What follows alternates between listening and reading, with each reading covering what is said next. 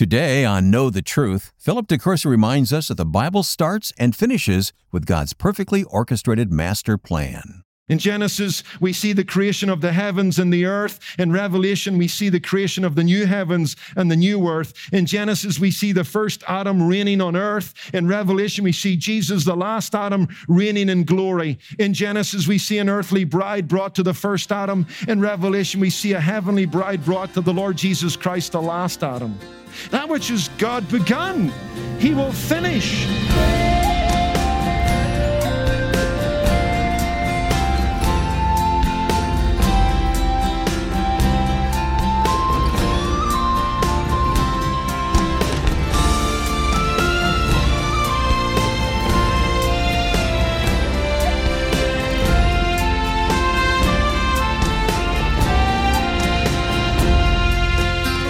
Sometimes we get so caught up in the daily demands of life, we fail to think about a coming day when Jesus will return to this earth as reigning King. And yet, according to Scripture, the time is near. Today on Know the Truth, Philip De Courcy continues our study in the book of Revelation. It's a series about Jesus' 7 letters to the 7 churches. Today's message titled Back to the Future, Part 2. If you missed Part 1, you can replay it online at ktt.org or on the KTT app. Now, here's Philip with today's message. One of the marks of the ministry here at a Kindred Community Church is that we work our way through the Bible, often verse by verse, chapter by chapter, book by book. And at the moment, we're in the beginning of a series of studies on the 7 churches of the book of the Revelation. And to begin the series, we're looking at the opening paragraph and the opening prologue of this wonderful book, a neglected book. But a book that, unlike any other book in the Bible, is given to us with a divine incentive to read it, because there's an attendant blessing that follows the reading and the keeping of this book. Revelation chapter 1, verse 1, the revelation of Jesus Christ, which God gave him to show his servants things which must shortly take place. And he sent and signified it by his angel to his servant John, who bore witness to the word of God and to the testimony of Jesus Christ, to all things that he saw. Blessed is he who reads and those who hear the words of this prophecy and keep those things which are written in it, for the time is at hand. Thomas Chalmers was a man and a minister greatly used of God in Scotland. He was a man marked by evangelical fervor and godly character. Although that was not always the case, for much of his life, he was rather lazy and rather liberal as a minister. In fact, he wrote a booklet once defending the thesis that a minister can get all of his work done in 2 days, and then he can spend the balance of his week pursuing something else. And that's exactly what Thomas Chalmers did. He wanted to be a professor of mathematics at the University of Edinburgh, and he set about the goal of doing that on the side. But God laid his hand on Thomas Chalmers. And after his conversion, he was a different man with a different view and perspective on the ministry. He had a God-blessed ministry that changed the very complexion and culture of Scotland.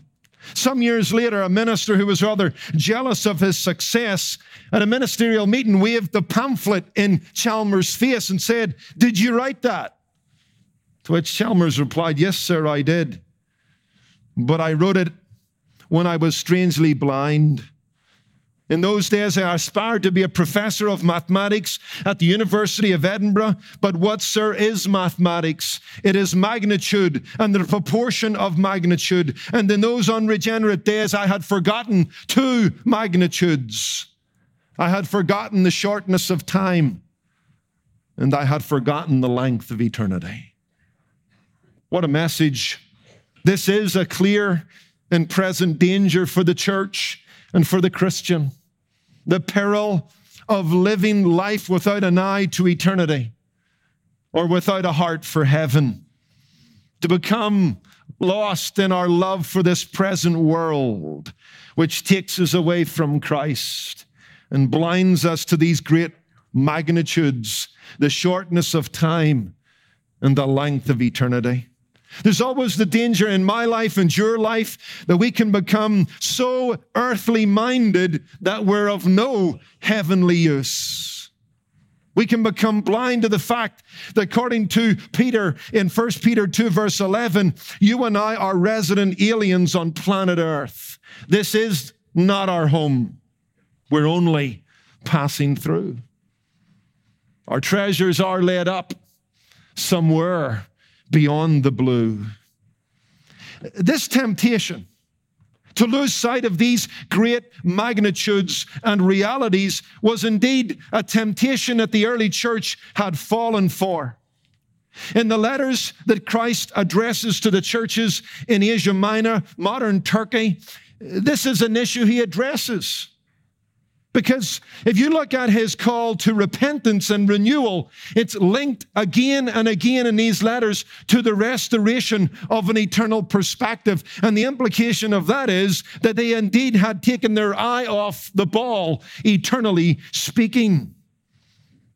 In fact, the call to the church to return to him in Revelation 2 and 3 is linked to his return for them and the attendant rewards that will come with it. Future grace was the motivation to the church's health and the church's holiness. Let me give you a perspective on this. In his letter to the Ephesian church, Jesus says this in chapter 2 and verse 7, to him who overcomes, I will give to eat from the tree of life, which is in the midst of the paradise of God. In chapter 2, and verse 17 to the church at Pergamum, Jesus says, to him who has an ear, let him hear. To him who overcomes, I will give some of the hidden manna to eat. I will give him a white stone, and on the stone a new name written, which no one except him who receives it will know. To the church at Thyatira in chapter 2 and verse 23, Jesus says, I will give to each one according to his works. He tells them to hold fast, to overcome, so that indeed, according to verse 27, they might rule with him as he rules in a future day with a rod of iron. Future grace, the impending, trending second coming of Jesus Christ was the motivation to holiness for the churches of Asia Minor. They had to get back to the future and get back quickly. And that's why we're taking time just to introduce our series on these churches by just understanding the book of the Revelation itself. And we're helped here by the opening paragraph and prologue of John. We saw that there are three things here to take from the opening three verses, the personality of this prophecy. The book of Revelation is a book of prophecy centered on the person and work of Jesus Christ. It's a book from him, about him, to us, from an angel through John. Christ indeed holds the spotlight throughout the book of the Revelation. It's really not about the Antichrist. It's about the true Christ. It's not about the false church in Revelation chapter 17. It's about the true church under the lordship of Jesus Christ in Revelation 2 to 3. We saw that this book is centered upon the expectant advent of Christ unveiling on a future day. The word revelation, apocalypsis, it gives us the idea of an unveiling. The book of the Revelation looks forward to and has us look towards the unveiling of the Lord Jesus Christ at his second coming. In the first coming, it was all about crucifixion. The second coming is all about coronation. The first coming was all about shame and mockery. The second coming is all about splendor and majesty. That's what we have in the book of the Revelation, and it must have been a great encouragement to those who were under the heel of the Emperor Domitian, who was setting in motion another wave of persecution. And the church had to remind itself to live out the lordship of Jesus Christ with an eye to eternity. That's the personality of this prophecy. Secondly, now, where we're picking up where we left off, we've got the proximity of this prophecy. Let's remind ourselves, as we stated, the revelation of Jesus Christ is prophetic in nature. It is the Word of God through the living Word, Jesus Christ, according to verse 2. And by nature and character, it is a prophecy, according to verse 3. That's repeated in chapter 22, verse 7, 10, 18, and 19. Like no other book in the Bible, the book of the Revelation turns us towards the future. It would have us look up while we live out our commitment to Jesus Christ. The bulk of the book deals with future events. John is told to write those things which he saw, speaking of the risen Christ, seated at the right hand of the Majesty on high. He's told to write those things which are, and he addresses the churches that exist in the area of Asia Minor. And then he's told to write those things which will happen thereafter, which seems to take us from chapter 4 right to the end of the book itself, which will include the rapture of the church, the rise and demise of the Antichrist, the onset of tribulation, which morphs into a 3.5-year period of great tribulation, the gathering of the nations on the fields of Armageddon, on the valley of Megiddo, the soon return of Jesus Christ to smash those rebellious and godless nations that have forgot him, the marriage supper of the Lamb, the establishment of the kingdom, the judgment of the nations at the great white throne, and then the eternal state. It's all here. And what we have in the book of the Revelation is a sneak peek into coming world attractions. Now, the interesting thing is this. We're told by John from Christ that the bulk of this book focused on the future, and the events that are detailed in it are soon to take place. Okay, look at verse 1. The revelation of Jesus Christ, which God gave him to show his servants things which must shortly take place. We're told that the time is near. There is a prophetic proximity to this book. Now, what does that mean? After all, we're more than 1,900 years since the writing of this book. The best scholarship of conservative evangelicalism pinpoints the writing of this book around about AD 95. We're 1,900 years on since the writing of this book. And so we've got to ask ourselves the question, what was prophecy to them? Has it now been fulfilled? And what was prophecy to them is history to us. And there are some that would argue that's the case. I still hold to the thought that it's future. But if it's future to them and still future to us, and 1,900 years have passed since John telling us that the time is near and these things are soon to happen, then how near can they actually be? Now, as we look at the proximity of this prophecy, there are two things I want us to see. I want us to see, first of all, the season of Christ's return and future events. And then we're going to look at the speed of Christ's return and future events. I want you to focus in verse 3.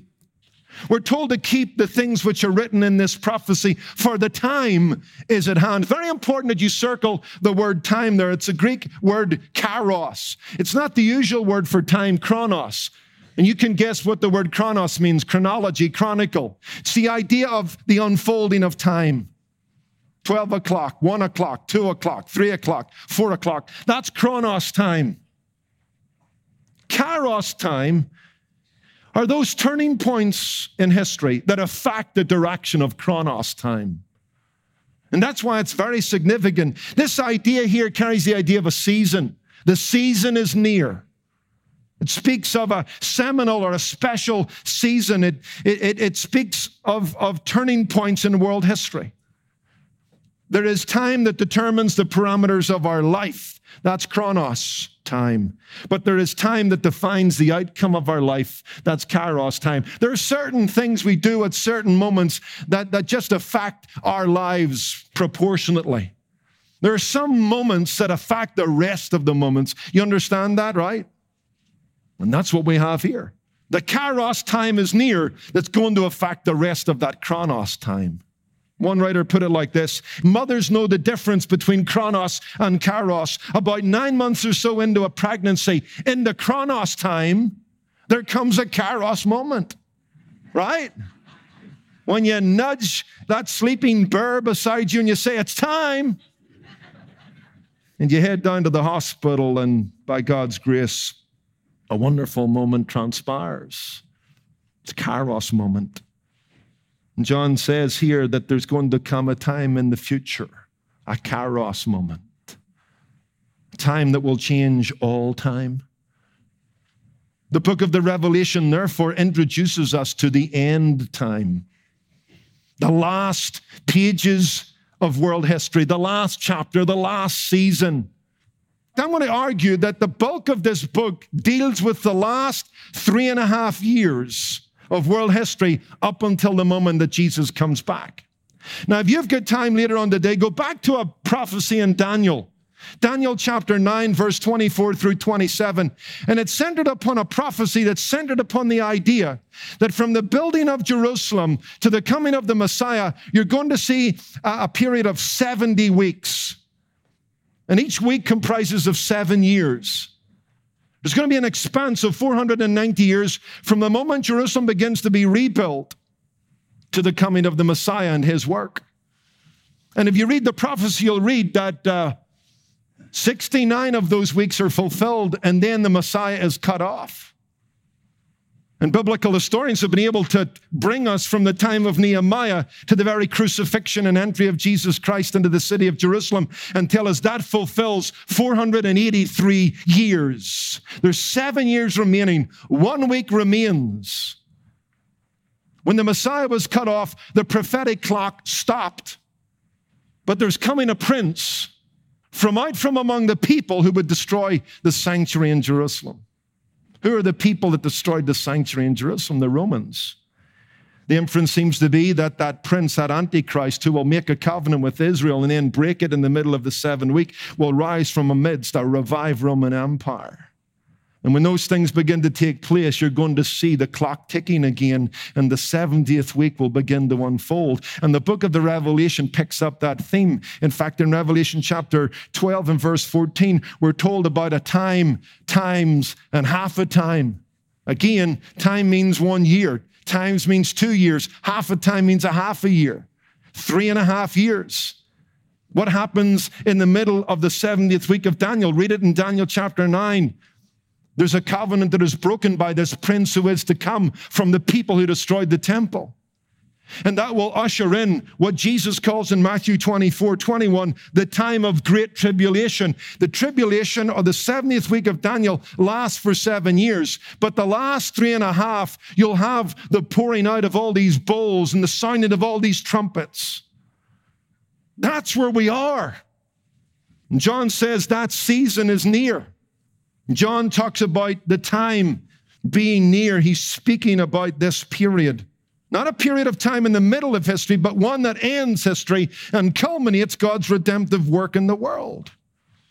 A period of time when God, historically in Christ, at the second advent, finishes what he began in Genesis. You see, the book of the Revelation is a bookend when it comes to the sacred library. As someone has said, the book of the Revelation is the grand central station of the Bible. So what time are we talking about? We're talking about a season, a kairos moment, a time that affects all time. And I believe the book of the Revelation places us into that last week and begins to take up especially the themes of the last 3.5 years, the time, times, and time and a half. Now here's a point. We'll get back to the whole proximity of this prophecy in a moment. But I think you and I, especially in these days, we need to remind ourselves, listen, as Christians, chronos, time, does not continue endlessly. And history is not haphazard. But according to the Bible, the last book in the Bible, the sure word of prophecy from John to the churches, history is going to climb and climax in a glorious kairos season and moment when Jesus comes again. Amen. God will once again invade time in Christ, and this time he will turn things right side up.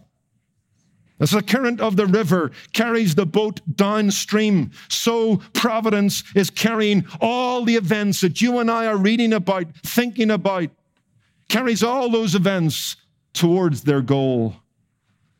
When the last trumpets sound, all prophecy will become history. In fact, that's what prophecy is. What is prophecy? Prophecy is the remainder of God's purpose, which is yet to be realized in its time. The book of the Revelation is a bookend. That which God began in Genesis, he finishes in Revelation. God is victorious. Truth triumphs. Righteousness reigns. It will be worth it all when we see Jesus.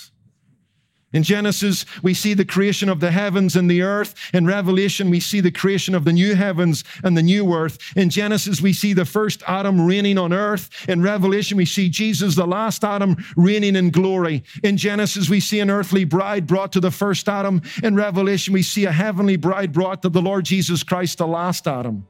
In Genesis, we see the beginning of death and the curse. In Revelation, Jesus brings us to a state where there is no more death and no more curse.